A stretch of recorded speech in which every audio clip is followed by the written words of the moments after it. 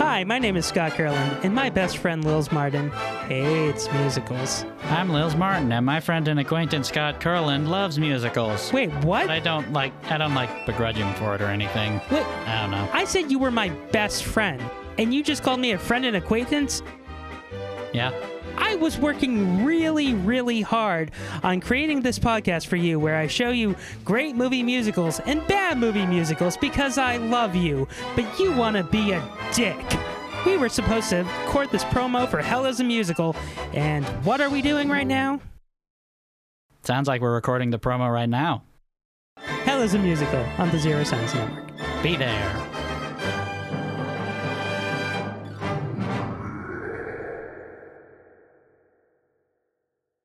Hey, buddy! Welcome to my birthday month. I'm Scott, and what I got is a movie that never got a fair shot. That's right, we're talking about the Hudsucker Proxy, buddy. So you know what that means. It's in the basket, Writer's Bagel Basket.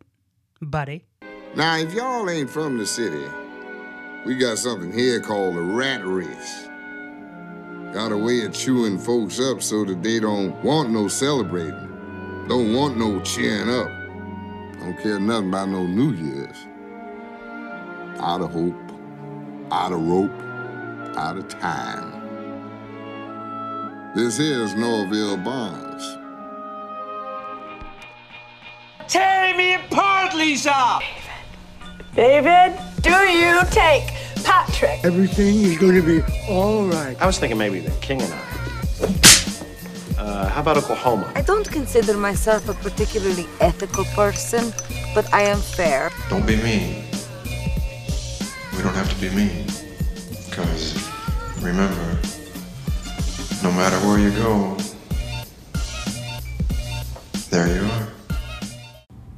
Hi, welcome to Writer's Bagel Basket. I'm Scott Curlin, and we kick off my self-indulgent birthday month with one of my favorite movies of all time, which it's quite possibly one of my favorite Coen Brothers movies of all time. We are talking about the Hudsucker Proxy, and we are talking about it with CB, Christopher Brown, and DB, Danielle Brown. You two know each other, right? I think so. We've met. Hello. How do you do? Oh, very fine, thank you. So, is it true that, like, you've never seen this before? No, I'm shocked that Never. I have not seen this. Yeah, it somehow passed both of us. I'm shocked that neither one have seen this because, like, there usually our gaps are filled by one person or the other. But I don't know. I don't know what happened. I'm sorry because this is great. The last three birthday episodes I've had you on, CB. Am I batting? 3 for 3? The Sting, Thin Man, and yes. this. Yeah, and all three are pretty good. Yeah. I'd say this is the weakest of the three, but using that term very, very loosely because it's still a really good movie. Yeah, for sure.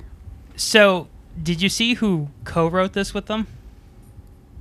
Raimi, right? Sam Raimi, because this was originally written back in 1985 or 86. Because his follow-up movie to Evil Dead was a movie called Crime Wave, and he wrote it as a companion piece with Hudsucker Proxy when he was living with the Coen brothers. This is the craziest, like, people living together. It was the Coen brothers, Frances McDormand, Holly Hunter, and Kathy Bates, and Sam Raimi were all living in a house together. What a good friend All group. under one roof. Yeah. That's a sitcom that I want to see so bad.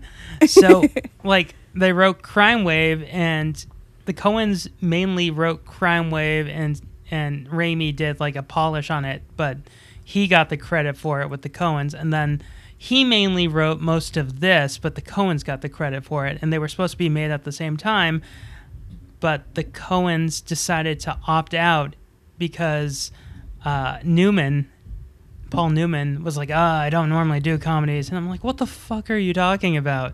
You were in The Sting. You were in Butch Cassidy and Sundance Kid. You were in Slapshot. Yeah, Slapshot is really the one where it's like you can't say you don't do comedies and then be in Slapshot. Yeah, exactly. I think that was the year he did Slapshot. but like he never forgot about it. So who wants to do the blockbuster role? Who wants to give us a back of the box synopsis of what the Hudsucker Proxy is about? Oh, I'll allow Danielle to do that. Oh, you want me to do it? I wrote down something super quick before this. So mine is, man with a big idea for kids gets hired as president of a big company after founder cartoon jumps from a 44-story window. Yeah, that's good. It's accurate. People For who kids. people who rented this also wrote Secret of Nim and Evil Dead 2. Dead by Dawn. But yeah, Sam Raimi writing this and kind of handing it to the Coens makes sense because it does feel like a live action cartoon throughout the whole thing, Well, which I loved. The second unit director on this was a fake name. The second unit director on this is Sam Raimi. But I saw that because he filmed. I saw he filmed the hula hoop scene. Yes. It was that whole sequence. That scene is wonderful. so Sam Raimi. Yeah. That entire scene is the Sam Raimi as Sam Raimi. And the other thing he filmed was the newsreel. Yeah, that makes sense. Okay, yeah, that makes sense. Yeah, the newsreel that also features you know who the voice of the newsreel guy was, right? That was I recognized it when it was Goodman? happening. It's Goodman. Yes, Goodman. It's good. Which the plot of this movie is very similar to another movie that came out in 1994 that starred John Goodman. Was that year? Was that the year of Matinee? No. Flintstones. Oh, jeez. Oh, This has the- right. It has This the is at the s- same time as Flintstones? Really? But also, isn't the plot kind of very similar? It is, yeah. What I vaguely remember from that movie. Yeah. Yeah, Kyle MacLachlan basically is Paul Newman in it. Right. Yeah, cigars That's and everything. insane. My buddy Johnny Riley, who's been on this podcast, he has another podcast called Movie Deja Vu. I should have him do the Hudsucker Proxy and the Flintstones. Yeah, that's pretty good. That's that's very insane. yeah, and Newman, he thought that this movie was dead and he wasn't gonna do it, because he thought it was dead. Like it wasn't that he wasn't gonna do it. He thought that like the movie was just in limbo, never gonna happen. And when he found out they were like going to Clint Eastwood for the role of Musburger, he's like, hell no, that's mine. Thank God. That would have been awful. Yeah, Eastwood and comedy don't really mix particularly well. Pink see Cadillac. see the Loose series of films if you need any further proof of that. My favorite version of the Loose films is when they did it on The Critic. Ooh, someone's kissing me. It must be a beautiful woman. Now, I'll make sweet love to you while keeping my eyes closed the whole time. Clyde! But this film was Warner Brothers being like, we need to make a Coen Brothers movie. Like, it's not fair that Universal did so well with Raising Arizona, and Miller's Crossing came out, and then Barton Fink. Like, they were on top of their game. Mm-hmm. Yeah. And it's weird because, like, two of my favorite directors of all time are the Coens and Sam Raimi. So for them to do this movie, which it was panned. This movie tanked at the box office. I mean, that doesn't surprise me. Like, if you're going in blind, it's got to be such a weird experience. Yeah. I don't think I'd ever would have, like, I don't know. I don't think I would have expected this movie, but I really enjoyed it. Yeah. And I can't picture this movie without Tim Robbins in it. Yeah, I had the same thought. After watching this, I felt bad that I haven't really given Tim Robbins too much of a chance. And like, I might just be the movies that I watch just don't have him in it, but he was great in this. Well, This was a Tim huge Robbins year for him. and Jennifer Jason Leigh, it should be She said, was because great, she, too. Oh, Yeah. she I was, will get I would to- argue she was the best part of this movie. Jennifer She was Jason like Leigh. a breath of fresh air when she showed up, because like I think at that point right before it I was like, oh boy, like I don't know where this is gonna go, and then she showed up and I was like, I'm fully back in again. I tell you, the guy's a phony. Phony, huh? Has a $3 bill. Says who? Says me, Amy Archer. Why is he an idea man? Because Hudsucker says he is? What are his ideas? Why won't they let anyone interview him? genius. $5 says she mentions her Pulitzer. Why won't they tell us a single Again? solitary thing about him? You're on. And just take a look at the mug on this guy. The jutting eyebrows, the simian forehead, the idiotic grin. Why, he has a face only a mother could love. On payday. Apparently she Just with the killed it. She killed it in her audition because they were going to go with, like, the list was very weird. It was like Ellen Barkin, Winona Ryder, Julia Roberts. The one who I can picture besides her was Bridget Fonda. And I'm like, yeah, I can see Fonda. But then apparently Jennifer Jason Leigh came in with the transatlantic accent and the whole, name's Amy Acker. Yeah, and doing the fast talking. That's funny, though. I wonder what the casting notes were when they sent out the call for that, based on your description of who was in the running. We need a female. I think I gotta have have it. legs. I think what it says is we're looking for a Rosalind Russell from His Girl Friday type. Oh. So CB will be back next year to do His Girl Friday. That I've seen. I love His Girl Friday. Yeah, But I saw that at Coolidge, actually. That's where to see it. That and The Thin Man. Actually, The Thin Man you should really see at the Somerville on 70 millimeter. But this Yeah, film, I mean, if I ever hear of it, I would go see that. Yeah. Yeah. And if you don't take me, you're dead to me. So, hey, you did that on purpose. But this film was Joel Silver, who produced Point Break and all of these like action movies for Warner Brothers. It was his first time producing a comedy. Not only a comedy, but I find it funny that the line that they say the most in this film is for kids, because this is the Coen Brothers version of a kids movie, because it's PG. Yeah. Yeah. Oh, I didn't realize it was PG, but yeah, 100%.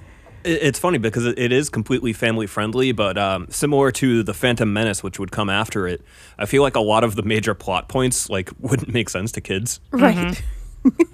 Like the idea of like shorting stocks is probably about as alien to kids as a vote of no confidence for a chancellor. That was a weird, like, I feel like that showed up a lot in, again, like I keep going back to cartoons, but I feel like I at least saw, I don't know, that would pop up a lot in cartoons. You'd be like, oh, it's just like silly business stuff. Oh, yeah. Remember when Bugs Bunny shorted the stock market in 1931, causing the Great Depression? That Bugs. Ain't I a stinker? Isn't it insane that, like, Charles Durning is billed third in this movie, and he's in the movie for 8 minutes? I know. Not I was even. all excited about him because I fully know him from like a child when he was in he's the bad guy in a Muppet movie, is good old Doc Hopper. So I was like all excited to see Durning, and then he jumps out the window like 10 minutes into the movie, and Not even. It's like 5. it's so good. Yeah, Durning, I have a few fond memories of Durning, but I've got to say When a Stranger Calls is kind of, that's like the center of my Durning universe. For me, it's The Sting or Oh Brother. Yep. I do love him in Yeah. Oh Brother. So, are we Coen Brothers fans? Like, Oh yeah. okay. Is this a I would say safe casual. space? What? Yeah, I would say casual because there are some Coen Brothers movies that I dislike, but then there are some that I really like. So There's only one that I flat out dislike for the Coen Brothers, and that's Big Lebowski. No, I don't That's hate that as much Christopher's. as you do. It is in my bottom 20, like, because they've only made like 20 movies, but it's in my bottom of their oeuvre. My least favorite is Intolerable Cruelty. Oh, Yeah, that I haven't remember seen. that happening. It's the one with it has Clooney. Clooney, And, Catherine Zeta-Jones, and the other Zeta-Jones. Yeah, that's it. Edward Herman. Huh. Oh, it's always good to get Ed Herman in there. Yeah. But that again was them trying to do like an old 1960s. So it's when they try to do rom-coms, because this is a Preston Sturges movie. Intolerable Cruelty is a Doris Day, Rock Hudson rom-com. It's when they try to get them out of their comfort zone that their movies fail. Lady Killers, which is like a guilty pleasure of mine. But like, Lady Killers was fun. Yeah, it's not a great movie, but I'll happily watch it if it's on.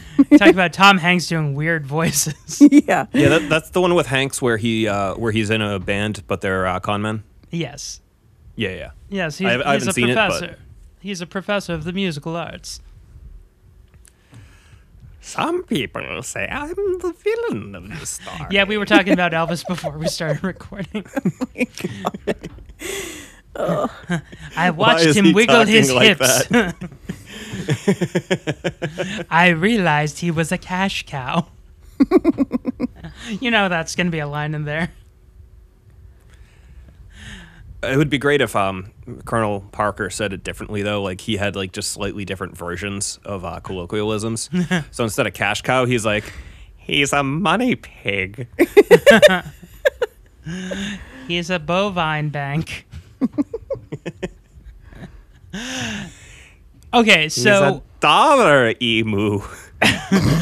So when Joel Silver came on as producer, he had one actor that he wanted to play Norville, and the Coens from the very beginning wanted one of two actors. Their main person was Tim Robbins, and the other person was Cusack, which I can see. I could see it. It wouldn't have been as good, but I can see it. I can see it. I would have gone with Michael J. Fox if you couldn't get Tim Robbins. J. Fox would have been good. Yeah, he would have been good. Joel Silver wanted Tom Cruise. Noted funny man, Tom Cruise. Yeah, everyone's favorite slapstick star, Tom Cruise. Again, like, Can you imagine just what Tom a Cruise? different tone.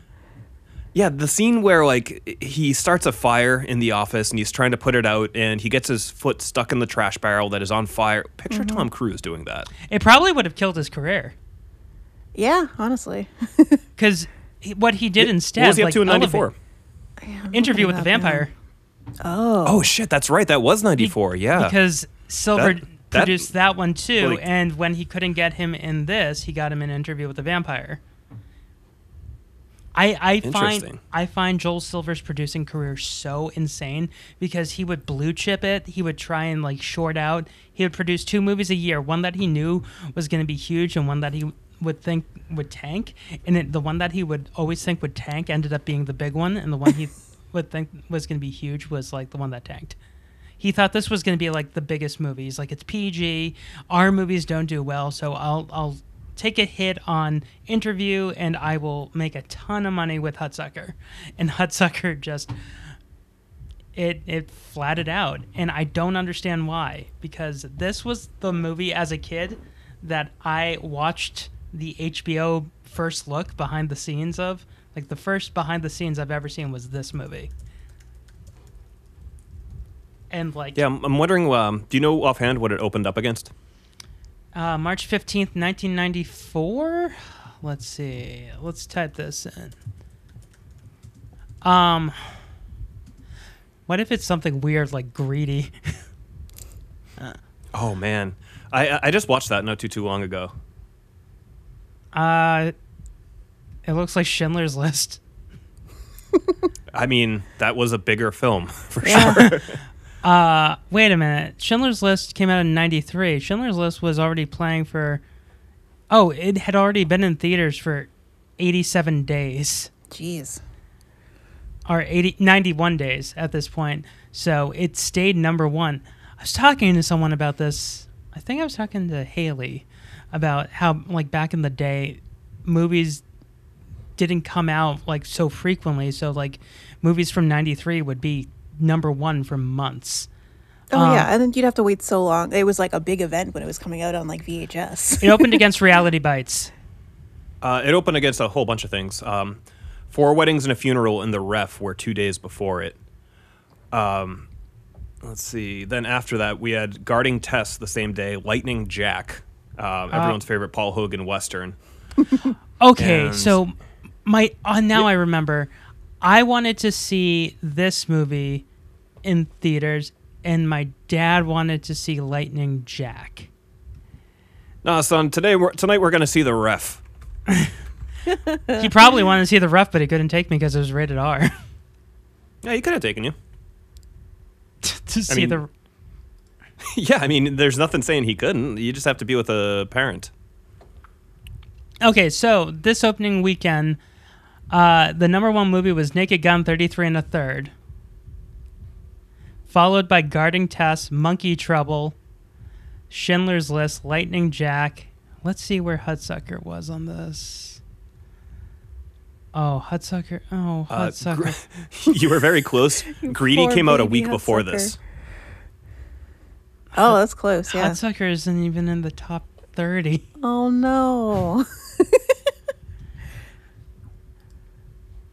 Yeah, that's insane. Oh, geez, yeah. Its box office was 11 million against a 25 million budget. Yeah, that's not good. That's really bad. No, that's why studios take out insurance policies.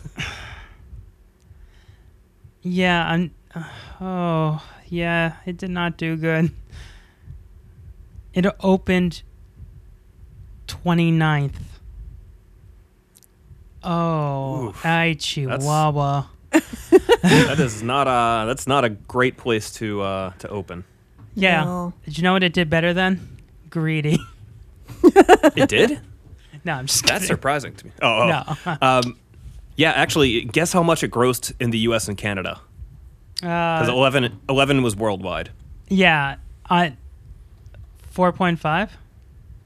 Danielle, you have any guesses? Ooh, it's like 2.5. 2.8 million. Damn. I win. That's Close. That's like in like smaller markets. So like at the Showcase Cinema Revere, for example, like the cinema I went to growing up, that means I would say probably like 20 people saw it at that theater. So let's think That's that kind of number. Let's think Yeah. about where this probably played. 94, what theaters were smaller but were showing? So this probably played at the Littleton Flick, or not the Littleton Flick, the Lexington Flick, the Lowell Flick, the Acton Hoyts 3-screen theater. Probably played at the Arlington Capitol. And maybe the Brattle? Definitely the Brattle. Or Coolidge? Yeah, I'm wondering. Yeah, I'm wondering how many screens this opened on. Not a lot, I'm guessing. Just total. I'm guessing if I would say domestically, probably 500. It's got to be more than that though. It's Universal, 94. right? Yeah. No, it's Warner Brothers. Warner Brothers. Yeah, I can't imagine that they would open it on that few screens. They Yeah. did that for the Great Panda Adventure. Well, okay. Thanks. That's useful information for Well, another day, these are but it's not really basically relevant. Those are the same movies. No, if you think about it, that's a kids movie. That was a PG kids movie. Yeah, that's true. Yeah, I keep forgetting this is PG too. Yeah. Well, I think part of the problem with this movie though was I don't think they marketed it as a kids movie because I don't Well, remember any no. marketing as a So- child about this film. So they This was weren't the like. ti- Okay. This was the time when Warner Brothers wasn't doing a good job marketing their movies because they did it with what was it called? Born to Be Wild, the one with the kid and the monkey or the Yeah. gorilla. They did it with Ed. They did it with Dunstan Checks In. They weren't good at marketing movies that they didn't think kids would want to see. Like, Yeah, but surprisingly, at it was least, the like- movie with all the monkeys in it. But you know what? Dunstan Checks In came out later, and 95. I definitely saw that. I was very aware of that movie. That was a But rental. I was aware of it, but that was a movie that I was aware of after I was out of the target demographic. Yeah, that's fair. Because it like was I said, definitely, more so my time. So Hudsucker Proxy, that was like, I mean, I was just on the cusp. I should have heard something about that movie if they were going to market it as a kids movie. I don't think they did. I think they probably didn't know how to market this movie. and No, that was exactly. that's really probably the problem. issue because Yeah. I remember we were gonna go. Oh, okay. So we were gonna go see Hudsucker because I watched the HBO First Look and I was like, "Dad, can we go see this movie?" I like the way they talk. Like that's what sold me on it. I was like, "They're talking funny." I had no idea who Preston Sturges was at the time. Like, that's just how it is. And I just want to hear him talk fast, Dad. and my dad called the Bill Ricca, like in Bill Ricca, they had this like 2-screen theater in the middle of this strip mall. It was in between a Market Basket and a Kmart. And it was this little 2-screen theater. And he called them and they're like, yeah, we're getting it. So we went that weekend and they're like, oh, we didn't get it. We got Lightning Jack instead. And basically it was like that. It was like that scene from The Simpsons, The World's Fair, when they're like, are you going to buy any wigs? Like, Yep. because we were just Man, Lightning Jack. Did you guys end up seeing that? Yeah, we did because I think the other option was Reality Bites, and my dad's like, he can't see Reality Bites, right? And they're like, no. That would have been insane if your dad took you to see Reality Bites instead of like a children's movie. You'll learn something here, son. Mm-hmm. It's a little bit different than that movie you like so much. You know, the Bugsy movie. I don't like that movie, Dad. I keep telling you, stop showing it to me.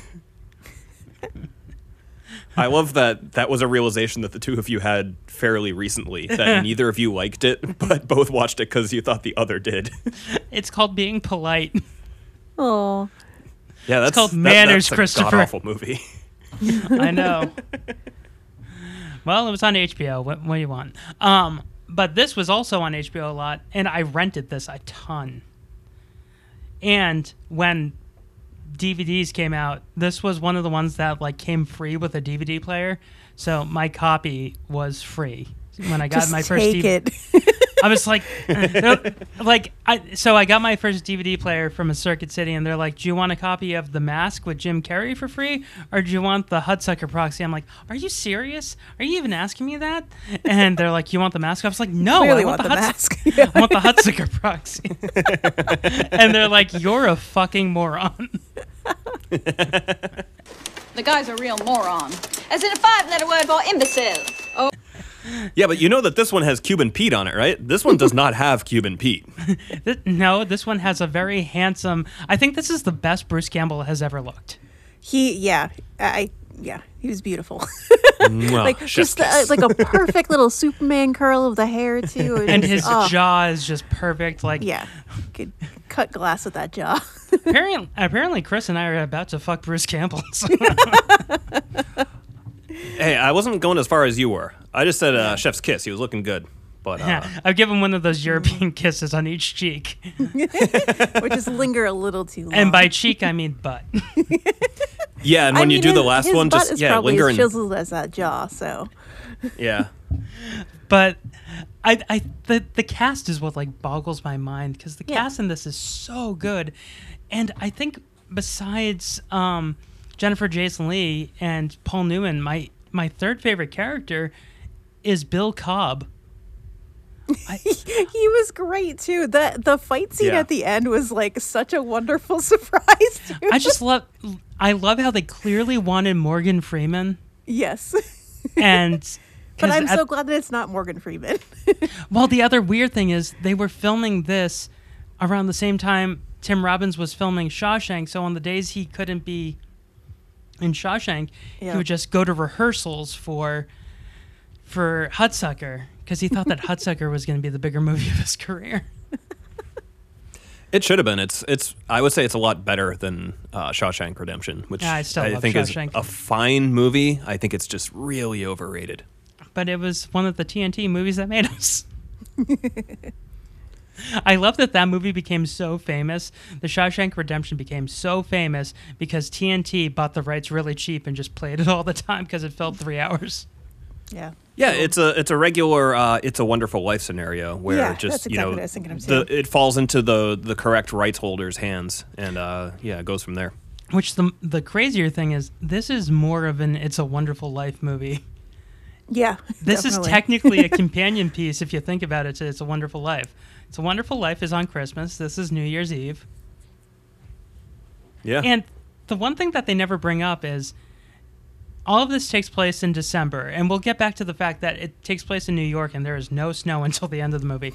But what about the fact that they never say like the hula hoop sales are like going up for Christmas time? They never mention it. Mm-hmm. No, you just see a kid using one, wearing shorts and a T-shirt out in his neighborhood. Right, yeah. Yeah, because they mention New Year's, but like it's not of any specific season beyond that. I tried to look up. Oh, go CB. I was just gonna say, whatever their production schedule though is for getting those hula hoops out on the street and into stores, that's what we need these days to reinvigorate our supply chain. Is just whatever whatever miracles they were working to get us toy into stores and then marked down the same day. I mean, he had a fully functioning prototype before they actually manufactured the hula hoop, too. He had a completely ready-made hula hoop with sand in it. Well, the guys at Research and Development. I also love... I think my favorite line in this movie is when he goes, after he's done insulting Amy Acker without ever knowing who she is and not realizing that it's Jennifer Jason Leigh, he goes, Miss Smith, would you like to go to dinner with me? Maybe we can go see Dinner and a Show. We can go see The King and I. And she slaps him across the face and he goes, okay, Oklahoma. Hobnobs with some smooth-talking heel in the newsroom named Biff or Smoocher or... Smitty. Exactly. And I bet she's ugly. Real ugly. Otherwise, why wouldn't they print her picture next to her byline? Well, maybe she puts her work ahead of her personal appearance. Bet that's exactly what she tells herself. But you and I both know she's a dried-up, bitter old maid. Say, Amy, how about you and I grab a little dinner and a show after work? I was thinking maybe The King and I. How about Oklahoma? I loved that. It's my favorite line in the entire movie because he doesn't even... He's like, oh, she's offended by The King and I. Okay. I really enjoyed Jennifer Jason Leigh at the newspaper office. Just basically anything that happened there was gold, whether it was her and Mahoney shaking fists right in each other's faces, or when the person who was doing a crossword in the background kept yelling out what they wanted. In mid-conversation, she would yell out the word. Yes. As she's typing her full story, too, and smoking a cigarette. Yeah. I also love when... I don't know what you're talking about. Goiter! She goes back to typing. Moron! 5-letter word for imbecile. Oh, so since you wanted to talk about how good Bruce Campbell was looking, I think we should at least devote a minute to talking about John Mahoney? Sexy Will Gallagher. Oh, good old Peter Gallagher. He's such a babe in this. He looks like Superman. They both do. Is it just me, or did anyone else think that Peter Gallagher was gonna fuck Paul Newman's wife? I didn't pick up on that. I just love the two ladies that were chatting up. That was Paul Tim Newman's Robbins. wife. One of them was. One of them was. Yeah. Yeah, they were getting pretty handsy with all the fellas. So, oh my! Anything was possible. Oh dear. I thought I totally forgot that Peter Gallagher could sing, because he originated the part of Kaniki in Grease. Or he was the replacement for Danny Zuko. Barry Bostwick was the original Kaniki. Okay. Yeah, he was one of the original Danny Zuko's. I mean, if we're gonna talk about... Oh, go ahead. I was going to say, if we're going to talk about how sexy Peter Gallagher looked, come on, let's talk about John Mahoney. Hubba hubba. Frasier! Yeah, just, God's gift to women, to be honest. Well, and to men, and to anyone. At this point, this was his third movie that he did with the Coens, because he was in Barton Fink, he was also in Miller's Crossing, and he was in this. Because he's a gem. And he was also in Reality Bites the same time, too. Oh, was he? Yeah, he plays the talk show host that she goes and works for. Oh. Interesting. Yeah. Good old Mahoney. John Mahoney, sex on the stick. Oh. I think that my favorite thing in this movie is the whole Preston Sturges of it. And I really wish that the Coens got to do what they wanted. They wanted to film this movie in black and white. That would have been great. Oh, that would have been cool. So I think that actually, part of the charm of this was because it was so clear that it was all on sets, to the point where Christopher and I were saying, it basically seems like this is what happens in Gotham during the day. It just had that that Tim Burton Batman feel to it in general, but because it's obviously in New York, but it's so a set kind of deal, and there's so many miniatures in it that it just had that very clear aesthetic that black and white might have helped a little bit, but I mean, if they did the muted tones like they did with Oh Brother, where that's in color but it has the muted sepia, the sepia, yeah, if they did that with muted black and white, so it just looked like a tinge of kind of like what they did with Hail Caesar. But the craziest part is this was Warner Brothers' second attempt reaching out to the Coens, because their first attempt, they turned down making Batman. Oh, I didn't know The Coens that did? either. Oh. Yeah, they were approached after Blood Simple came out. They're like, these guys. So the short list was like Tim Burton, the Coens, and it wasn't Raimi, but it was another. Maybe it was Adam Rifkin. It was a really weird indie choice. Or Michael Lehman, the guy who made Heathers. Oh yeah. John Waters' Batman. Jack Lemmon's Batman. But like they passed on that. So like years later they came back and they're like, we want to make this. We want to work with Warner Brothers. We want to go back to your golden age of when you were making like Preston Sturges movies. Like, this is what you need. This is a Howard Hawks style, screwball comedy. And they're like, we love it. You got $25 million.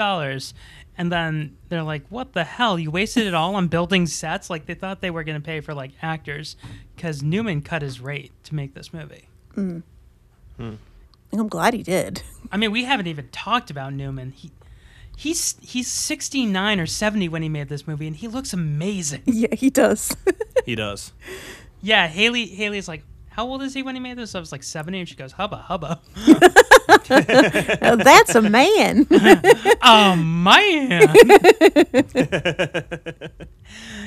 No, single stitch is fine. But the double stitch, she lasts forever. Why on earth would I want a double stitch? To pad your account. Single stitch is fine.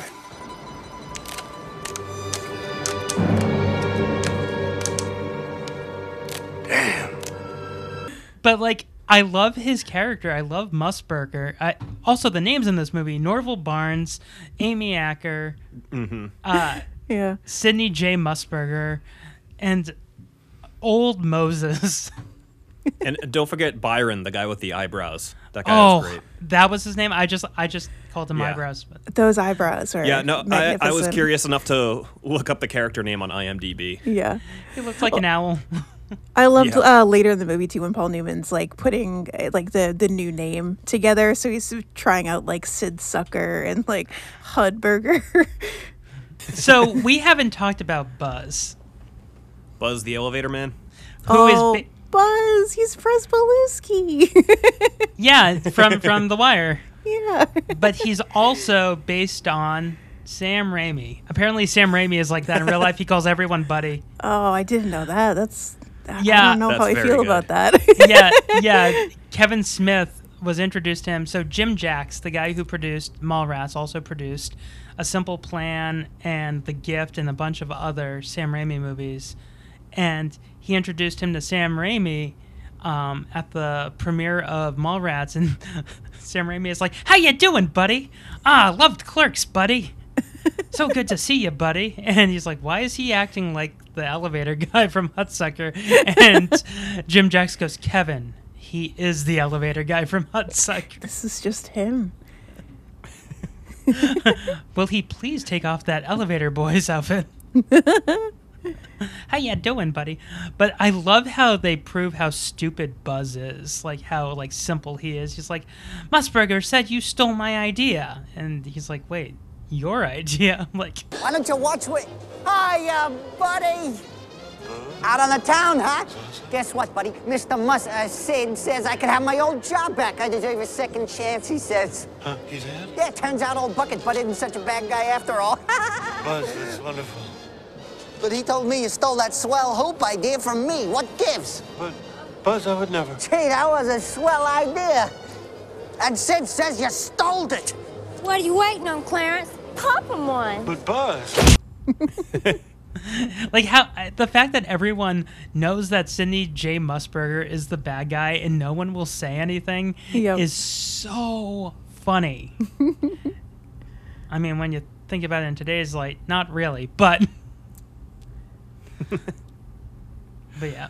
One of my favorite gags in this entire movie was the unemployment office at the very beginning, and it had a bunch of spinning boards that were similar to like you see at like a train station that were announcing the jobs that were available.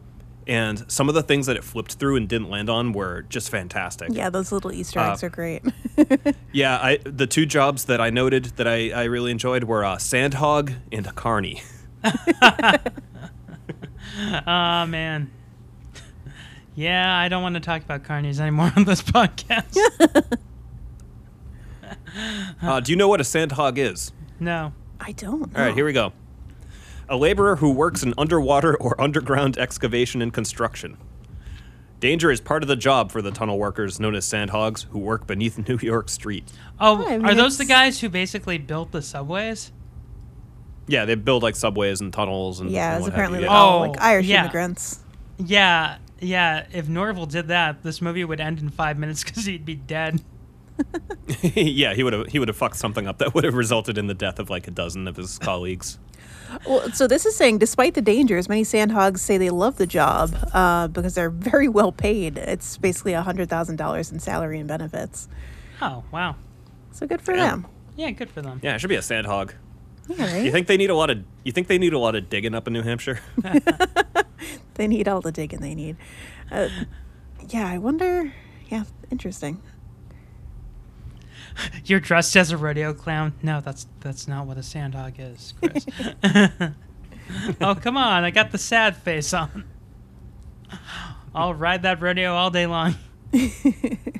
Oh, another one of my favorite gags is the tailor who is like, come on, you need the double stitch. And he's like, Mr. Muskberger is a nice man. I give him the double stitch. That was a great gag too. Because I love Newman's face when he realizes he's so cheap that he basically he accepts it too. One of the things that stuck out for Danielle and I too was such a great scene. We were talking about it afterwards. Was when they were doing all the safety testing of the hula hoops.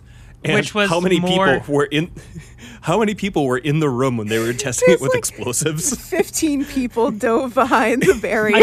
Another scene directed by Sam Raimi. Yeah, not surprising. Yeah, that makes sense. That makes a lot of sense. Because it's very similar to the whatchamacallit scene from Spider-Man 2, the Doc Ock scene. Oh, that's right. I don't remember. I haven't seen Spider-Man 2 since it came out on video. In 2004? So my recollection of that. Hey, buddy, you probably should watch it again, buddy.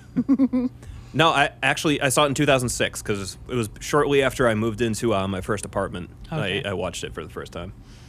Welcome to the old apartment. This is where we used to live. This is where we used to live, and now it's completely done over, and they charge about 4 times as much in rent. It's crazy. Yeah, I found out that my apartment from Brooklyn, which we were paying, like, between the three of us, we were paying $2,000, is now $6,000, and it's basically, they turned it into a penthouse. And it was on the second floor. Like a second floor penthouse. I'm like, how the hell did they do that? Does that woman still live behind me who had night terrors? Yeah, I mean, they cleaned up Why is her window the open? place.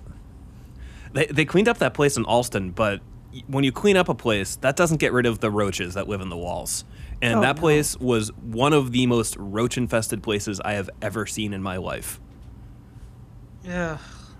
Like, we had such a problem with roaches. Like, their solution to it was to give us sticky traps. So, like, it'd be like the little box with open sides. Uh-huh. And we had so many roaches that they would climb over each other, the ones that were already stuck in there, to get into the trap. It's disgusting. Was this like It was Joe's apartment? Yeah, more or less. Like, yeah, you get up in the middle of the night to go to the bathroom, you turn on the light, and, like, they scatter. Yeah. Yeah. The meet cute. I love the fact that it's just them not saying a word. They're talking. We don't hear it. And it's the... the cabbies. the cabbie and the bus driver. Yep. Yeah. And I love how they're like, we need... What was it? It's Alka-Seltzer, but it was called something else. Can I get you boys anything else? Bromo. Bromo. Oh, I Yeah, I don't forget. remember. And I love how he clearly got food poisoning from the food. Tim Robbins, and she's like, "Is your chicken a la king coming up?" And he's like, "No." But I always thought that chicken a la king was something fancy. Do you know what it is? It's probably chicken in a sauce. That's like all of those like good fancy sounding things. It's are. basically just chicken pot pie. Oh yeah, it's pot pie without the crust. Yeah. Yeah, it's basically just chicken pot pie.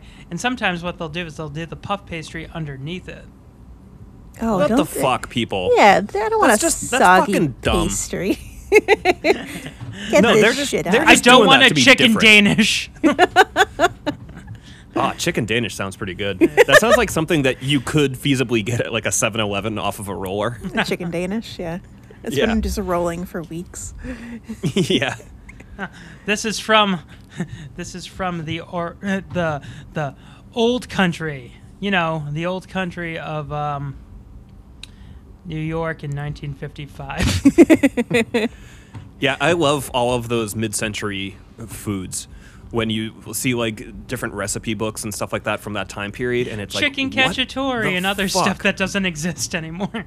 Well, like cacciatore is the closest thing to something that still exists. I'm talking about the stuff where it's like, yeah, have your chicken with a side of potatoes, and you might want to slice off a little bit of lime jello to have with it too. And it's like, what the fuck were people thinking back Well, those then? are time-saving things for the women, so they didn't have to slave over the stove for hours. You just make some Jello.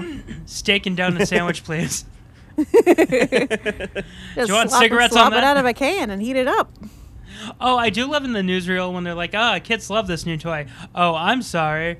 Mom and dad like it too. And it's like this housewife and then this creepy, creepy man. Yep. Yeah, I'm looking up some 50s dishes, and it's like we have something here called a frosted ribbon loaf, and I'm sure you're enjoying the name of it. No. But it's a collection of ham, eggs, and frosting.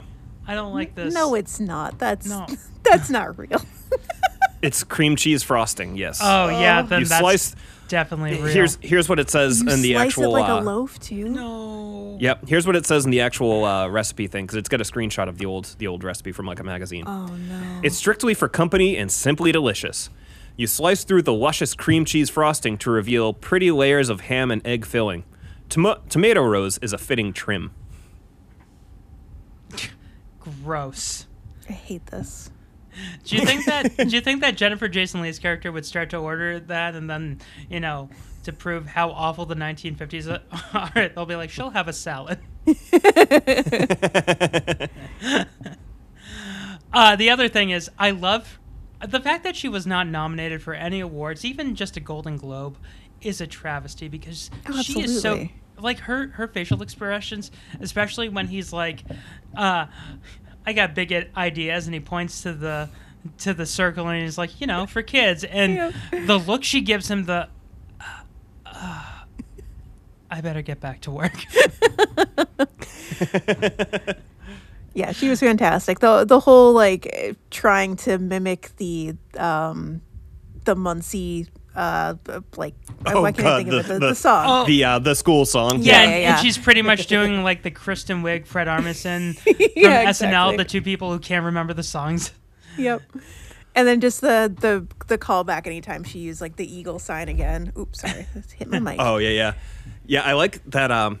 That was a really good sort of callback at the end of the movie. Yeah. the last eagle symbol. Mm-hmm. And the juice bar cracked me up too. Okay, so originally Buscemi was supposed to be Buzz, which is pretty obvious. Yeah. But I could see that. Yeah. I got to see what he was making, because I mean, I couldn't have been Was it Airheads? Maybe.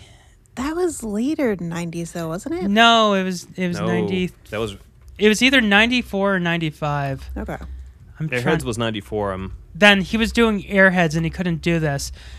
And that's why he couldn't play what's his name's role, Eric Stoltz's role in Pulp Fiction, and why he showed up as what's his name, as Buddy Holly.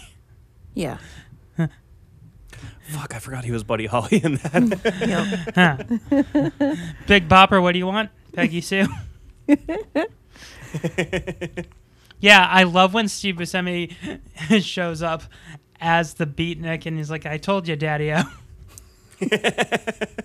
Yep.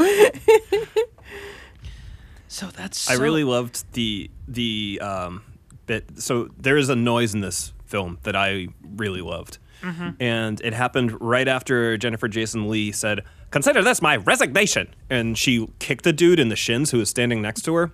And the noise he made was so perfect because it was just like, "Ooh." I also love how, like, her thing is she's always slapping Smitty or Bruce Campbell across the face. Mm-hmm. I love how she's always slapping someone across the face. Like, that's such a 1960s. Yeah, there's a lot of slaps. Yeah. But I think, I can't believe I'm saying this, but the 2 times Bruce Campbell has ever looked this good are this and McHale's Navy. I haven't seen him in that. But yeah, he's like glistening in this one too. It's beautiful. But like, I thought, honestly, I would have liked there to be a twist where like, she ends up with him. But knowing Sam Raimi, he probably tried to lobby for Campbell to get the Norval Barnes role. What's the months? Holy moly. And is this guy from Chumpsville? Ha, I even pulled the old mother routine. Adenoid. Lumbago. That gag's got whiskers on it. I'm telling you, Smitty, the board of Hudsucker's up to something. Hey, what's a 6-letter word for no? Yeah, probably. Like, I'm glad that he didn't. Because- But I did want more Smitty. Because I know for a fact that he lobbied so hard for him to play Darkman, and Bruce Campbell was like, "Buddy, hey, buddy," he was Buddy, like, you can't do it. he was like, "Sammy, you can't ruin your career for me, Oh. and I'll always be there for you, but you can't ruin your career for me." But Campbell would have been really good in this too, like as Norval Barnes. I think it would have been good. It's a different type of performance. I just really love Tim Robbins in this Tim role. Robbins is really good, especially with the eyes. Like, I love when he's explaining the hula hoop and he's like, "It's great exercise. It's great for kids. Yeah. And, you know, it's just a lot of fun." Yeah, he's got that, I don't know, I think he's got a little more, like, downtrodden, like, innocence to him that just worked really well. Because he was technically, like, a smart guy, a smart businessman, but he just didn't have any experience after that. So, I don't know, I thought he fit very well. I mean, the thing that depresses me is knowing that if they made this today, they'd probably cast Neil Patrick Harris in the role. Oh, and that would he just be showboating the whole time. I mean, so I mentioned this is definitely my second favorite Coen Brothers movie. My first is Inside Llewyn Davis. So, like, that's a very depressing movie. Then this one is very Slightly high different energy. tone. And then it goes Fargo, and then it goes Hail Caesar, and then No Country. Or No Country, then Hail Caesar. I think I texted Chris what it was. But, like, this and Hail Caesar are their 2 funniest movies, in my opinion. And they were their 2 biggest bombs. Yeah. And it's such a travesty. I mean, part of it is that I don't, like, if you ask anybody, I don't know, the Coen Brothers, like, tone that they have, it's not going to be comedy, I don't think, which is not really accurate, because even, like, Oh Brother has plenty of comedy in it. Raising Arizona. Yeah. Raising I Arizona think people is silly typically as think fuck. of more, like, No Country type of tone than I mean, this or Hail Caesar. I mean, after Hail Caesar, like, in the top 10 is, like, Barton Fink and Miller's Crossing. Like, they're more underrated stuff. Barton Fink is great. Yeah. And a little callback that they do to that in this is Goodman's name listed in the credits is his character Carl Mund from Barton Fink. That's how he's credited in this? Yeah. Oh. Newsreel actor is credited as Carl Mund because Nice. he was filming. Universal wouldn't let him out of his contract. So. Gotcha. But yeah, that's insane that this is exactly the same plot as Flintstones. Mm-hmm. That is really bizarre. Yeah. Hey, speaking of bizarre, do you want me to hit you all with another 50s culinary weird thing? No. Yes, please. All right. So, in the 50s, Campbell's decided that they were going to take a unique tack at promoting their soups. Mm-hmm. And instead of promoting them as strictly, soup that you would eat in a can, they suggested that you cook it and then pour it over your favorite sandwich. So, for example, I was going to expect you to say, like, oh, you just use it as a sauce with, like, chicken. And we're like, yeah, I thought you were plenty going of to say people you do make that a as, like, casserole. yeah, something like that, because Nope, that's you pretty just- common. No. It's you got to make a quote unquote super sandwich, which is spelled as you would imagine it would be, SOUPER. Sure, of course.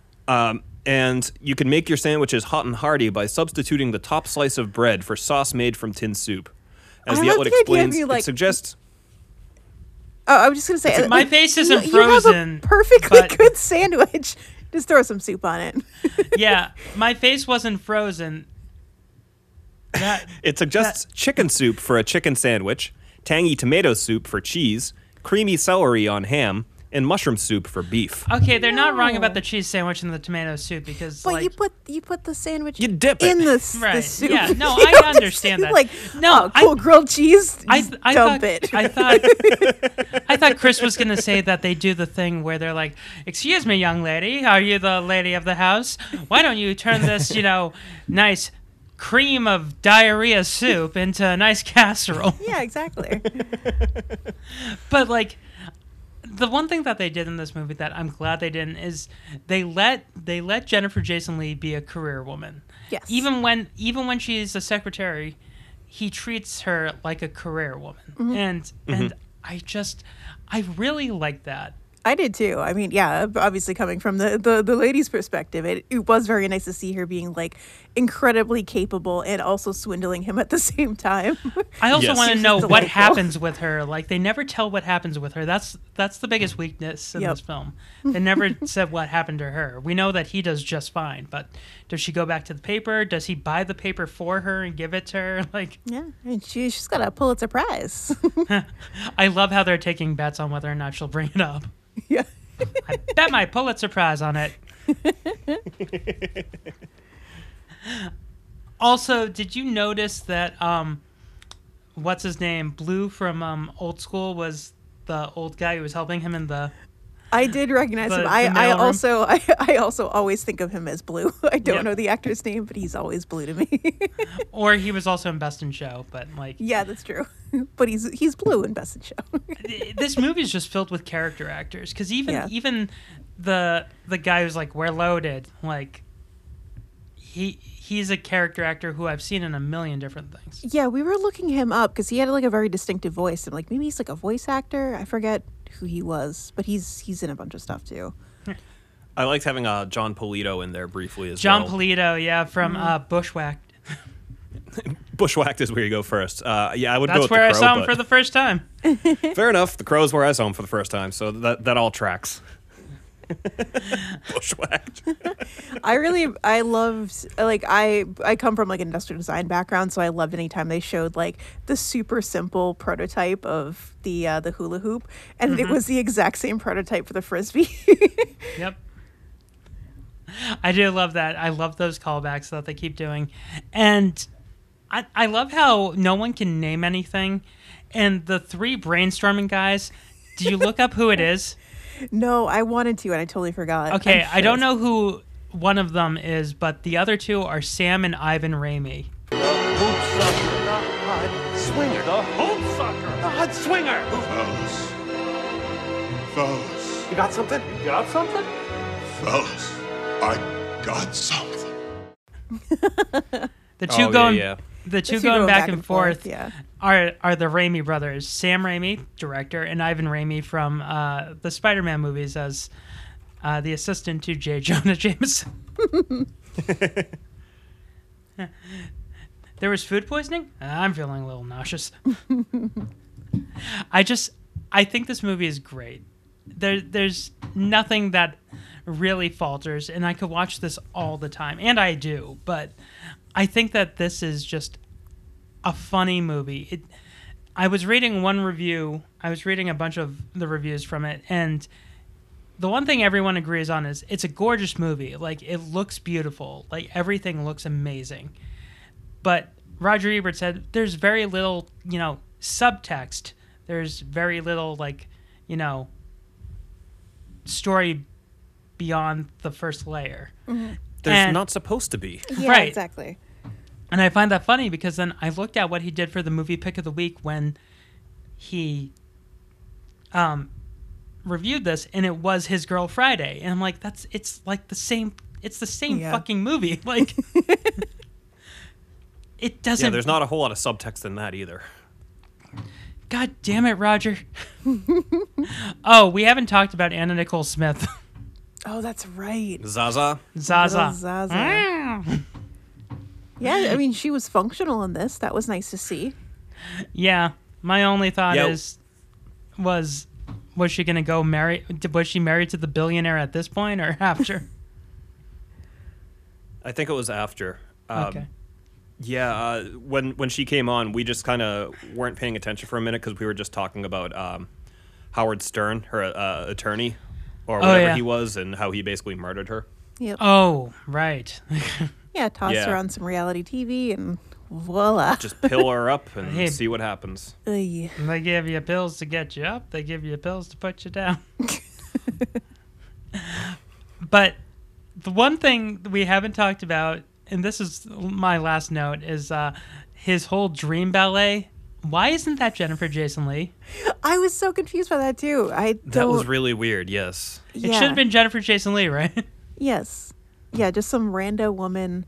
It definitely had Singing in the Rain vibes. It did, but they didn't do a tap dance that made Jennifer Jason Leigh burst all the blood vessels in her feet, so she couldn't do it. And then Gene Kelly comes in.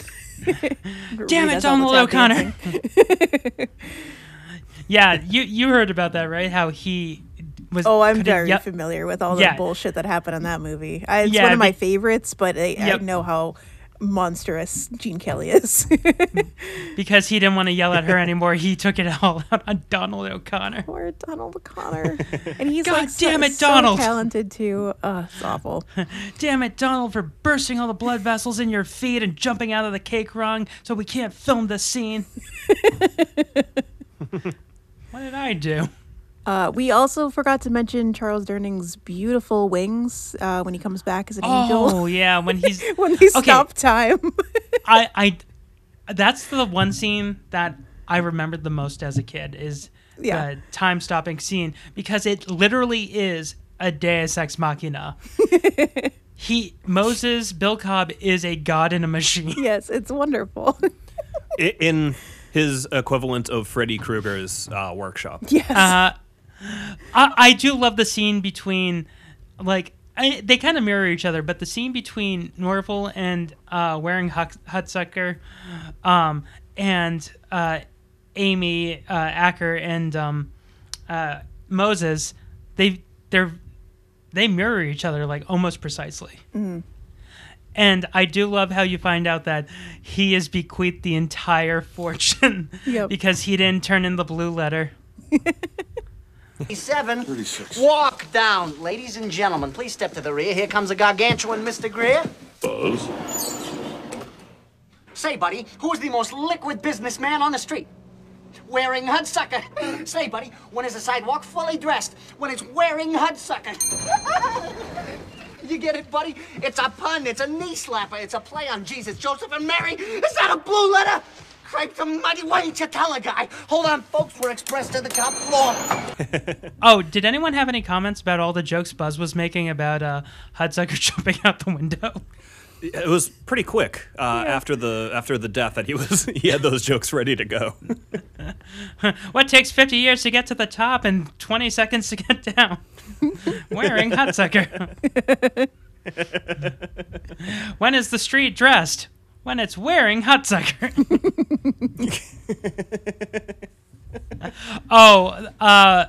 The last thing I'll mention is Hudsucker Prison was the name of the prison in Crime Wave, and they were supposed to mirror each other because Hudsucker was supposed to own all of these things. Gotcha. So in addition to... he owned a for-profit prison in this universe? Uh-huh. Okay. I'm trying to 1950s. making license plates and stuff like that. That's a business, right? Yeah, paying the inmates, 10 cents an hour. Yeah, it's Oh, yeah. good business. Yeah, great business. So is there anything we left out? The milk angel from Boris Coffee and TV video at the end rescuing him was pretty good. Yeah. Yeah. And I love how like he falls 45 floors and he lives. Yep. Yeah. I also love the random person on the street who yells out the phrase, "You're that Wall Street fraud guy." one of my favorite lines in this. Oh, the woman who's like, "Do you have an appointment?" was from Dawson's Creek. It was Jen's grandmother from Dawson's Creek. Wouldn't have She known. seemed Never like she seen sh- it. Yeah. She's Yeah, I've been in never a whole seen bunch that. of stuff. Yeah, she seemed like someone I've seen in things before. She was also on the TV show Titus. She played his new stepmom. But yeah. So, what else? Did we miss anything else, or should we get into the ratings? Into the bagels? Well, we did miss one other thing that I want to Okay. tell you guys about, and that's ham and bananas hollandaise. Oh, Jesus. No. And picture a tray with bananas just lined up right in a row, And a butter spooning sauce? each other Oh, with no. a I don't like this. layer of what looks like deli ham wrapped around them each. It's too much ham. And then, yeah, just smothered with a generous helping of hollandaise sauce all across the top. I just what a weird era where everything had to just be like a pile, like a wet pile of food. The only time you can bring this up ever again is when I have you back on and do Shape of Water. Because same time period. Yeah, and everyone was eating ham and banana hollandaise, and that's especially in that movie. in the water, you get that even wetter. Yeah. Oh, yeah. A nice dinner of macaroni and Elmer's glue. You can really chase the horse. So, how many bagels? Danielle? No, Christopher made me do the summary, so Christopher goes first. So I liked this movie. It's definitely one I will watch again. It was a lot of fun, and more people should see it. I'm gonna say out of 13, I'm gonna give it 10 because it's not a perfect movie. There are things I'd rather watch than this, but this is a lot of fun, and you should watch it if you like fun things. Yeah, I was debating between a 9 and a 10, but I think 9 is too harsh. So I'm going to stick with a 10 too. So definitely not like my favorite movie ever, but it was a like total surprising delight. And I most likely will watch this again. It honestly made me really want to just go watch Who Framed Roger Rabbit just because it's similar like zany, Yeah. I don't know, humor. It hit me the right way. It was great. I'm going with 11, and 6 of those bagels go to Jennifer Jason Leigh because she's just amazing in this. Everything about the production design and the fact that they held out, the Coen brothers refused to make this movie until they could get Paul Newman, just makes me so happy. And I love when they found out he was making Nobody's Fool. They're like, come on, that's a comedy. You got to do this. So, yeah. Who wants to promote what? Oh, do we have anything? We're not doing anything, right? And we've got the film out. We do. We did a short film. Do you want to, I don't know, promote that? Go. Yeah, for a 48-hour film festival, we did a short film entitled Blood Brothers, and it is on YouTube in its entirety, if you want to check that out. Our production company that made it is Hands Barrera, and that's Brerra. First time I saw that, I thought it said Hanna-Barbera. That's where That's it comes the idea. from. Yeah, I know. Uh-huh. I still kind of make plushies on the side too, so I'll promote that. I craft under the brand Treefort 5, so if you want some cute plushies or some weird stuff, I can make things. I got into stained glass. If you want some stained glass commissions, I can totally make stuff now too. Yeah, and Chris and I are going back to When Scary Met Stabby. That'll happen at some point in the near Very future. excited for We'll that. start recording it, but it will come out until October. And then I got Hell as a Musical, and then there are other great podcasts on Zero Science Network. Danielle, Chris, thanks for doing this. Yay! Thanks for having us. Until this next is one I've been meaning to watch, so very happy to get it in. Yeah. Until next time, I'm Scott Curlin. Bye.